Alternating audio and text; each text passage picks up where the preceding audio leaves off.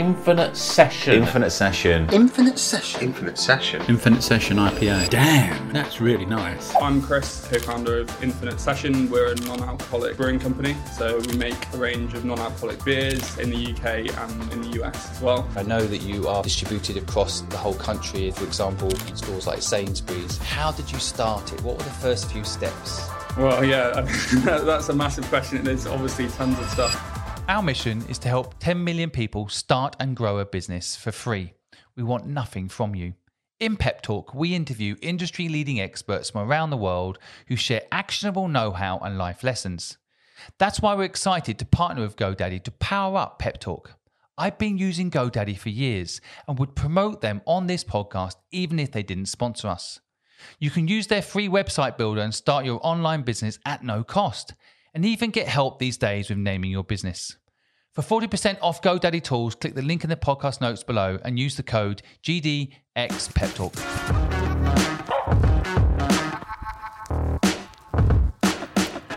Chris, welcome to the podcast. Thanks for joining us. Do you mind kicking off the podcast by telling us a little bit about yourself and your business? Yeah, hi Simon. I'm Chris, co-founder of Infinite Session. We're a non-alcoholic specialist sort of brewing company. So we make a range of non-alcoholic beers in the UK and now in the US as well. So we've been going for 3.5, nearly 4 years now, and it's myself and my brother that run the company. We started really from just like having a real passion for beer itself and loving the flavour and experience of drinking beer, particularly in the sort of local breweries in our neighbourhood in East London. Growing up through our 20s, trying loads of new different beers and really getting into craft beer, but also realising that it wasn't the best idea to be drinking alcohol every night. So we started drinking non-alcoholic beers that were out there about 4 or 5 years ago. Basically realised that we thought we could create something a bit better that was a bit more flavourful and sort of had more depth and character to it. And from a branding point of view, didn't kind of position itself around being some sort of compromised item and that kind of thing. So it's been great fun starting the business so far. We're available nationwide in Sainsbury's. We have done for sort of 3 years. Have done really well in there and sell online through our own D2C store, Amazon, Whole Foods Market. And as I touched on, we just launched in America last year as well. It's been great. So I think a lot of people listening will be like, I'd love to start my own alcoholic or non-alcoholic product range. And that just sounds like a massive undertaking to build it out. And I know that you are, for example, distributed across the whole country in stores like Sainsbury's, and getting that sort of thing all set up from production, structure and distribution, and then of course actual sales is quite a task, and I'd like to get into that. And today as well, I'd also like to talk about is it a good idea to work with family? So why don't we start off with talking about how you actually got it going, so people understand. I mean, did you have a job before you started this? Did you quit your job? Where did you get the funds? What was the first few steps that you took? Yeah. So I've always been in food and drink. Before this, I'd had some other less successful, let's call it, ventures in food and drink. So the two ventures I'd had, one was a frozen yogurt and one was a sports drinks company. So the frozen yogurt I started while I was at university and managed to get that in Harrods and Sainsbury's, working with my best friend, Will. It was called Arctic Farm. So we produced tubs of frozen yogurt that we sold in those supermarkets. And then with the sports drink, that was called Overly. We sold that in Whole Foods, Harvey Nichols, lots of specialist sort of stores, sports facilities, Amazon, that kind of thing. And that was all about being a sort of a better for you version of a Lucozade Sports. So I'd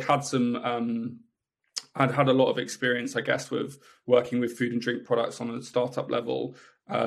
Really, the sort of move to Infinite Session and alcohol-free beer came when my business partner had moved abroad with Overly, decided for personal reasons to sort of change his life somewhat, and so it sort of left me with a choice of whether I kept moving with Overly, which at that point was doing okay and had some really good opportunities, but equally needed a bit of external finance to take advantage of some of those opportunities and to really take it to the next level.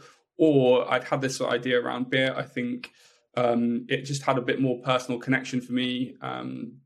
Likewise, my brother, who I was living with at the time and still do, had been really interested in the beer sort of concept, and so decided really to make that move. So that was the kind of the background where I'd been involved in food and drink sort of startups before. So, but previously, generally speaking, it always been your own business. So I know you started off in merchandising at Marks and Spencer's. Did that give you some grounding for this business, or do you feel like in a way you could have gone straight into starting your own business and that was perhaps not necessary? I mean, to be fair, that was really a 6-month work placement while I was at university. I was 18, 19 while I was there.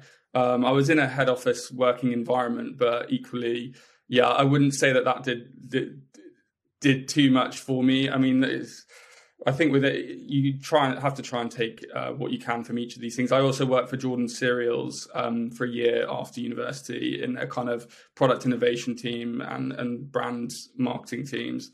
There's definitely quite a lot that I picked up from there. I mean, that's quite a while ago now. It's nearly 10 years since I was there, but certainly that one, I would say, more being in a kind of FMCG environment, I would have picked up more do's and don'ts. And, you see sometimes with the bigger companies, and like I say, this is a while ago now, like how long it can take them to get a product to market. And there are good and bad things about those processes. Sometimes they're there for good reason, but equally, you can see the frustration sometimes of good product ideas that don't make it out in time because the internal bureaucracy and that kind of thing. So that was a really good experience. They've got something to lose, I guess, right, as well. So they have to go a little slower. And but that's also you see their weakness. Or sometimes they think they've got more to lose than they. That's true. Yeah, that's true. Than they actually do. I remember certain products being shelved because there were internal worries. For example, that it might eat into the sales of existing products, and then you just see competitors launch these better products, and it seems silly when it's something better that you've got behind the scenes. But anyway, I mean that's why brands like Apple, you always have to admire them because they have the iPod that's doing really well, but they bring out the iPhone that actually cannibalizes the iPod, because if you've got the iPhone, you don't need the iPod as much. Definitely. So you have to innovate that way, not do the kind of taking those risks to innovate. And exactly. Well, I guess just before, I want to just quickly go. Something you're talking about there is really interesting, I think, for the listeners, which is a lot of people ask us, should they go get experience or just start a business? My personal belief, because I left school at 15, is if you're passionate about something, you'll learn it, and if you're working it, then you can learn it by just doing. So just start. And you'll build it along the way and learn along the way. Sometimes when you go work in companies, you can learn their bad habits and learn their bad ways. But I think you're saying a mixture of the two. From it was good experience. I think if I was advising anyone in my position, in a similar position, I mean, or whatever, I think it, like you say, starting as soon as possible is the most important thing. And I think for a lot of people, that will be starting alongside working in another company if they can, because depending on what kind of business you are, often, especially if you end up outsourcing, for example, a lot of things, as we outsource our production and the vast majority of the stuff within our business, you're so dependent on other people that actually in the early days, it's better to be, I think, to hold down an existing job and do that on the side, and then build it up to a point where it really demands all your attention. It's really, you can feel that this is really, going somewhere, because, when you're developing a new product, for example, often there are just times when, you may have the motivation to be working 16-hour days, but quite fundamentally, that isn't what is important. You're often waiting on other people to get back to you, and that process just takes time. It could be 3 months, 6 months, 12 months, whatever it is. And that's what obviously a lot of people do choose to do, and start something in their kind of kitchen table while they're holding a job and then transition over. And I think that often is the best way to do it. But like you say, in terms of habits and picking up bad habits and that kind of thing, I think, yeah, that's about not staying somewhere maybe too long if you think that it's not the right environment. But equally, probably it's quite helpful to see when things aren't done so well, if you can keep that distance. I'm really keen to get into the conversation about working with family, but just before we go there, because I just want to finish up how you got this business going. I think it's interesting when you mentioned Overly and the whole feeling like the non-alcoholic beer idea was more purposeful to you. It felt more compelling to you. But I just wondered if you could describe, I mean, it must have been hard to close down an existing business and let that go. Yeah, of course. I mean, we've worked on it for a significant amount of time. I think probably 4 years or so in total. And it's obviously a really big part of your life. I think, obviously, from my point of view, it made it an easier decision once my business partner had left and moved on to different things and completely sort of changed his life, really.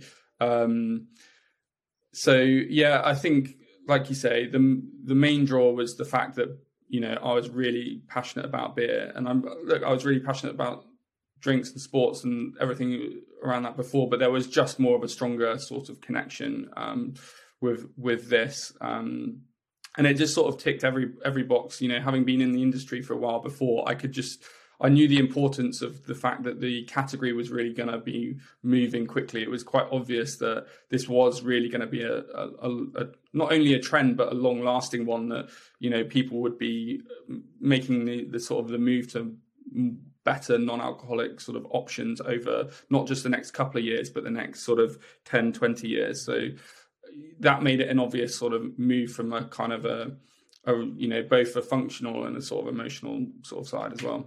But again, for our listeners, I think it's a really valuable insight, because a lot of people today might be running a business they don't love because they've started it and spent 4 years building it. And I think by your example, by focusing on something with purpose, I mean, it's absolutely incredible what you've done with your business. And I think sometimes accepting that, you know, it's not for you, and maybe letting it go and not seeing it as a sunken cost, seeing it as an experience for the next thing that you do that is exciting for you, is a really interesting journey that you went on. If this podcast is inspiring you to start or grow a business, then I recommend you use Tailor Brands. They are our sponsor for this podcast, and they help you not only craft a brand, but design merchandise and so much more. In the last year, I've used this site for every single one of my businesses. I couldn't recommend them more. And we've even negotiated a 40% off discount code for you. Just use PEP, PEP, when using their website to make your booking. Now, let's get back to the podcast. But then let's just quickly talk about, so you then decided to go full on with the alcohol-free craft beer. How did you start it? What were the first few steps? I guess, again, from the experience, I knew that the two key things were, and it's quite obvious, but the beer and liquid itself, like the taste of how good the product tasted, particularly in alcohol-free, where, you know, historically stuff hasn't tasted good, and that being the sort of the main challenge. That was number one. And number two was getting the brand and the identity right. Those were going to be the kind of the cornerstones for our business. So that's what we really focused on early days. So a lot of my time early on was spent researching the beer and non-alcoholic sort of beer markets. So that wasn't just going to breweries and tasting alcoholic beer, but it was reading a lot of research papers on the best non-alcoholic sort of methods. Tom and I went over to Munich, to the technical university there, which is probably the best brewing institution in the world, where they've got PhD students working on non-alcoholic beers and learning a lot from there. The German non-alcoholic beer market is quite a way in advance of the UK one, so that was extremely important. You know, I'd had product development, experience from everything I'd done sort of before, both on the sort of bigger company side and from, you know, our own stuff. So I was confident that we would be able to develop, you know, something really good. Brewing is a lot more technical than sports drinks, definitely, I think in some ways, and other sort of soft drinks or different sort of projects. So it was definitely a lot to sort of get stuck into from a technical and science perspective. So we've worked with Jen Merrick, who was the old head brewer at Beavertown, on a lot of our recipes. So it was kind of combining my, I guess, lack of the fact that I didn't have too much technical knowledge in the early days was a real help, because at that point, most brewers that we were speaking to contract brew our beer had never brewed a non-alcoholic beer. In fact, sort of everyone, and they didn't really believe it was possible without expensive machinery. And it was up to me to kind of translate the sort of ideas. And, we took some quite simple concepts from the actual beer itself, from what we'd seen in our favorite beers from the likes of the German market and things, and brought them into developing a pale ale that we thought would sell well in London. So it was quite helpful, actually, that I didn't know that much, I think, at that point, but equally combine that with the expertise of someone like Jen. Fascinating. And so the business was born. Now, I wanted to get into the family dynamics. I've personally had terrible experience working with my brothers. I've got 3 brothers. I've worked with 2 of them, and both ended horribly.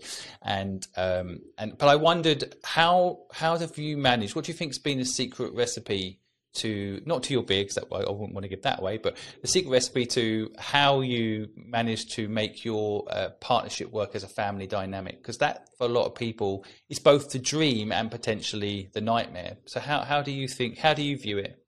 Look, I think it's never going to be easy. We had a great relationship going into it, and we still luckily do have a great relationship, but there is going to be probably those sort of rocky moments. I think the fact that we also live together kind of maybe does compound that as well, and makes it an extra sort of challenge. But I think, first of all, I'm just really, really lucky that, Tom is the way that he is, and we're so understanding and, just sort of the best guy to sort of work with from that perspective. So that is really helpful. And between us, we're not the sort of people that would like an argument, for example, not that we have many, but to be left sort of, overnight or anything like that. It's one of those things where emotions are always going to be high at certain points throughout this kind of journey. We're both very different sorts of characters, which is great for lots of aspects of the business, but naturally that can rub at certain sort of times. So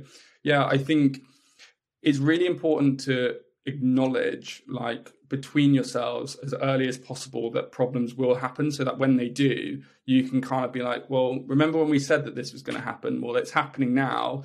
It's just one of those things that we're going to get through, and we'll be out the other side. We're both, we're both maybe feeling frustrated at this moment in time, but I think acknowledging it as early as possible is sort of the best way, and knowing fundamentally that you're going to ride those things out because your family, and you know that you can sort of get through those sort of things. But yeah, I think fundamentally I'm just lucky that he's a very patient, understanding sort of person, because not everyone I understand has got that sort of people in their lives.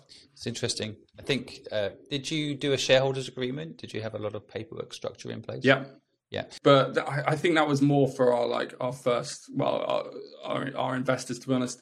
When we first started, we didn't, but not until we got to that point. But I think there was just such a high level of trust overall that again, living together, everything else, it didn't really feel necessary. It's a lovely story. A lot of people listening might think it sounds like a marriage. I mean, I've been married for 21 years. I actually married my business partner. Yeah. So, wow. But we started out as business partners, and she fell in love with me. What can I say? But the point I'm making here is that it is very much like a marriage, isn't it? I mean, the way you just described the whole process, just communication comes across as key. Honesty, being transparent with each other, and accepting each other's weaknesses and strengths. I mean, I wonder if it's one of the things that I've noticed as a trend, so I always like to test if this is still true, that you do very different jobs. So you don't bother each other, and you give each other respect for that area. So I guess you and Tom do very different jobs. Yeah. So Tom's a qualified like chartered accountant. So I was quite lucky coming into this that he would be, and he very much takes over that. It's sort of most of the day-to-day operational, a lot of the day-to-day operational side, legal things, stuff like that. Whereas I'm very much on the kind of, new product development, marketing, sales, branding, some of the operational, stuff as well. But yeah, it was quite clear early on how that would be separated. And like you say, I think letting each other sort of get on with those things is important. I think, there are compromises that you sort of have to make, I think, in order to keep the relationship right. I mean, we, can't come into an office or whatever with each other or day-to-day treat each other like it's a sort of boiler room type environment where we're going to just crank up the pressure to 100, where, some maybe startup environments, and I'm not advocating that as a kind of a healthy thing anyway, but like, some people would really be able to push each other to the limit day in, day out working in an office. But when you're with your family member and especially if you're living with them as well, I mean, there's certainly, although that might be good every now and again, day in, day out, that's just not going to work. It's not, if you're looking for something that's got any kind of sustainability to it and longevity, well, really sort of pushing each other to the limit every single day when you're family and you have other relationships with each other, it's just, that's not going to work. Where potentially you could get away with it for a slightly longer period of time if you're more in a kind of detached or corporate or startup sort of office environment, if you like. No, it's a very good point, actually. And as you're saying these things, all of the things that I did wrong in the partnerships with my brothers have all the traits of what you just described. I mean, definitely when my older brother, it was like working in the boiler room. He was very high pressure, always pushing, and it kind of ruined the journey a bit, and you got to pace it and see it as a fun process, not just two people pushing each other to the limit and therefore pushing your teams to the limit. And so I can relate to that point very much so.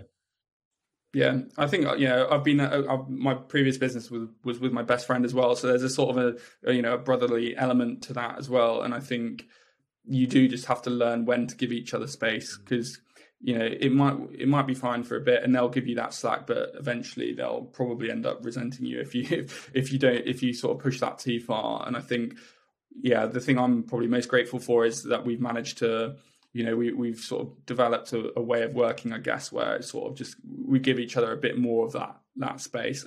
Obviously, there's all the benefits of being able to be really honest with each other and sort of have that sort of closeness, but is equally knowing when not to sort of push. Yeah, totally. I mean, again, just listening to your story about Overly, sounds like your partner wanted to stop and you accepted it. And that's just, that's also part of it, isn't it? As partners, you have to go together, go in it together, and perhaps accept that it's come to the end together. Yeah, exactly. And I'm really lucky and I was always really lucky with Will, that he was such a great person to work with. And, we're still, best mates. So that's nice to hear.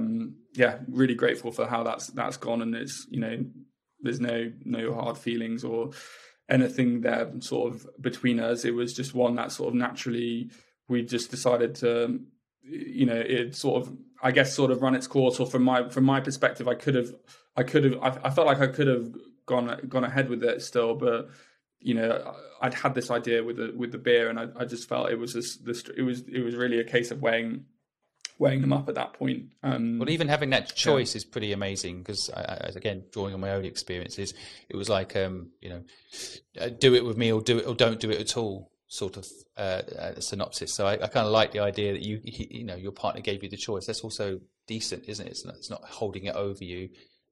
And so some really great insight and lesson there, and I appreciate you sharing your personal story as well. I mean, just to round, I could talk to you forever, Chris. There's so much more I want to know about your business, so we'll have to have you back on. But I just want to close this first episode we have with you by just asking you a final question, which is, if you had to do it all again, what would you do differently? Well, yeah, I mean, that's a massive question. There's obviously tons of stuff. I think you can't second guess yourself too much. You just have to kind of go with the journey and learn as you go.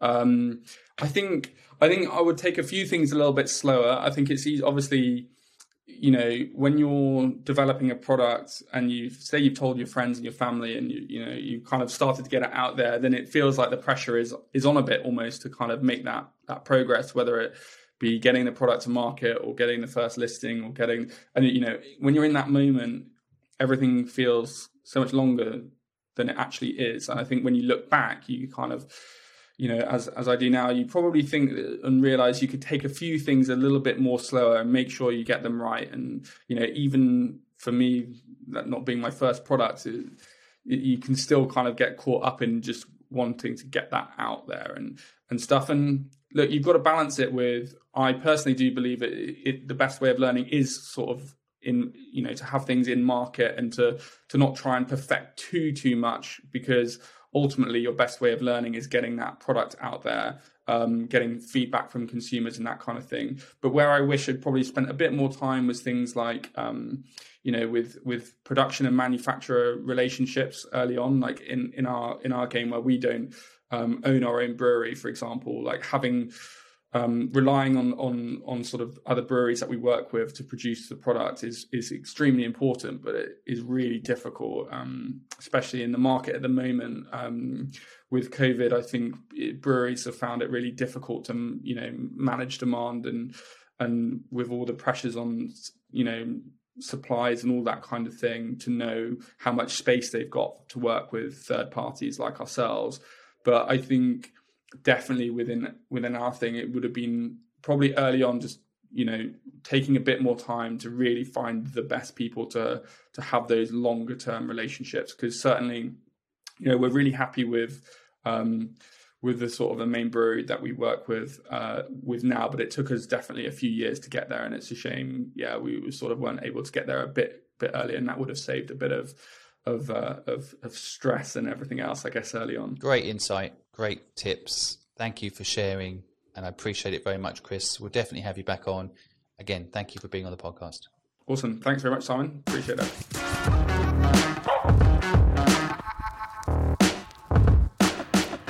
Thanks for listening to Pep Talk.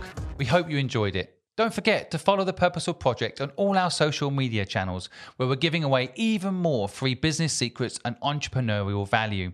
Again, we'd like to thank our sponsor GoDaddy for powering this podcast. From naming a business to buying a domain name to building your website for free, GoDaddy has you covered. For 40% off GoDaddy tools, click the link in the podcast note below and use the code GDXPepTalk. See you next time, entrepreneurs, and remember, you're not alone.